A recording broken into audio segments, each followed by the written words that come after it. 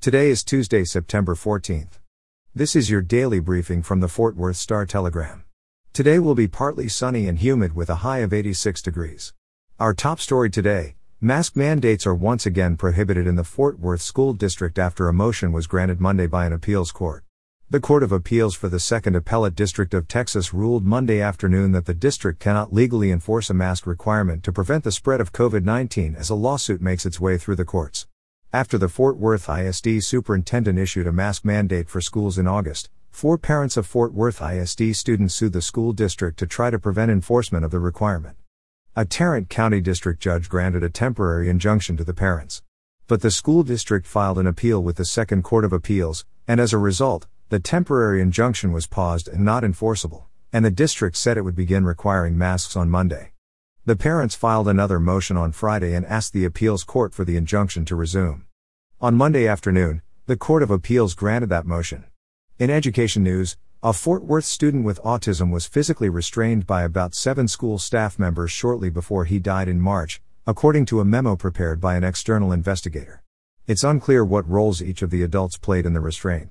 3 experts say it's possible that several adults could safely be involved in a restraint with some acting as observers. But all agree it would be inappropriate for 7 adults to participate in a restraint at once.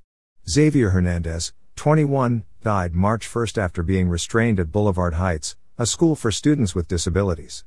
The memo, dated July 16, offers more details about the events leading up to Hernandez's death than the district had previously disclosed. The day after Hernandez's death, the Fort Worth School District hired a McKinney law firm to investigate the incident, including the district's policies and procedures related to physical restraints. The memo, which the Star-Telegram obtained through an open records request, is based on interviews with detectives from the Fort Worth Police Department who questioned witnesses after Hernandez's death. In Arlington news, Arlington residents can expect to pay around $30 more on water and stormwater rates in 2022, as officials look to restore normal rate increases and city operations that were stalled due to COVID-19. Water and sewer rates for residential and commercial property owners remained stagnant during the pandemic. The stormwater rate, which has increased by 50 cents each year, went up by only a quarter in 2021.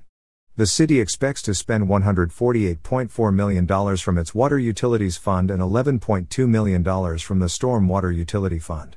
The city expects to spend $10.2 million on capital stormwater improvement projects such as drainage improvements along California Lane and Harvest Hills. Construction is also underway to address erosion at Indian Trail. Officials also plan to spend $19.1 million in improvements to water utility operations. City Manager Trey Yelverton told City Council members keeping the water rate stagnant during 2021 was, quote, not a sustainable approach. The city expects residents who use around 7,000 gallons of water and 4,000 gallons of wastewater per month to pay $1.84 per month. The Water Utilities Fund will fund 11 new personnel, including 2 senior utility technicians, 4 lead utility technicians and a quality assurance specialist. Part of the city's stormwater utility fees will help fund an additional civil engineer. Council members unanimously approved the budget and stormwater fee adjustment September 7 and are scheduled to vote on it again Tuesday evening. And finally, in entertainment news, tickets for the 2022 Fort Worth Stock Show and Rodeo at Dickies Arena are now available. The 2021 Stock Show and Rodeo was canceled because of the COVID-19 pandemic. Specific nights of the rodeo include Best of the West Ranch Rodeo, Best of Mexico Celebración, Cowboys of Color Rodeo, and Bulls Night Out PRCA Extreme Bull Riding. The first night of the rodeo tournament is January 21st. This is the 125th year for the Fort Worth Stock Show and Rodeo. Dickies Arena, which opened in November 2019, first hosted the rodeo in 2020. For the latest in Fort Worth and Tarrant County news, visit star-telegram.com.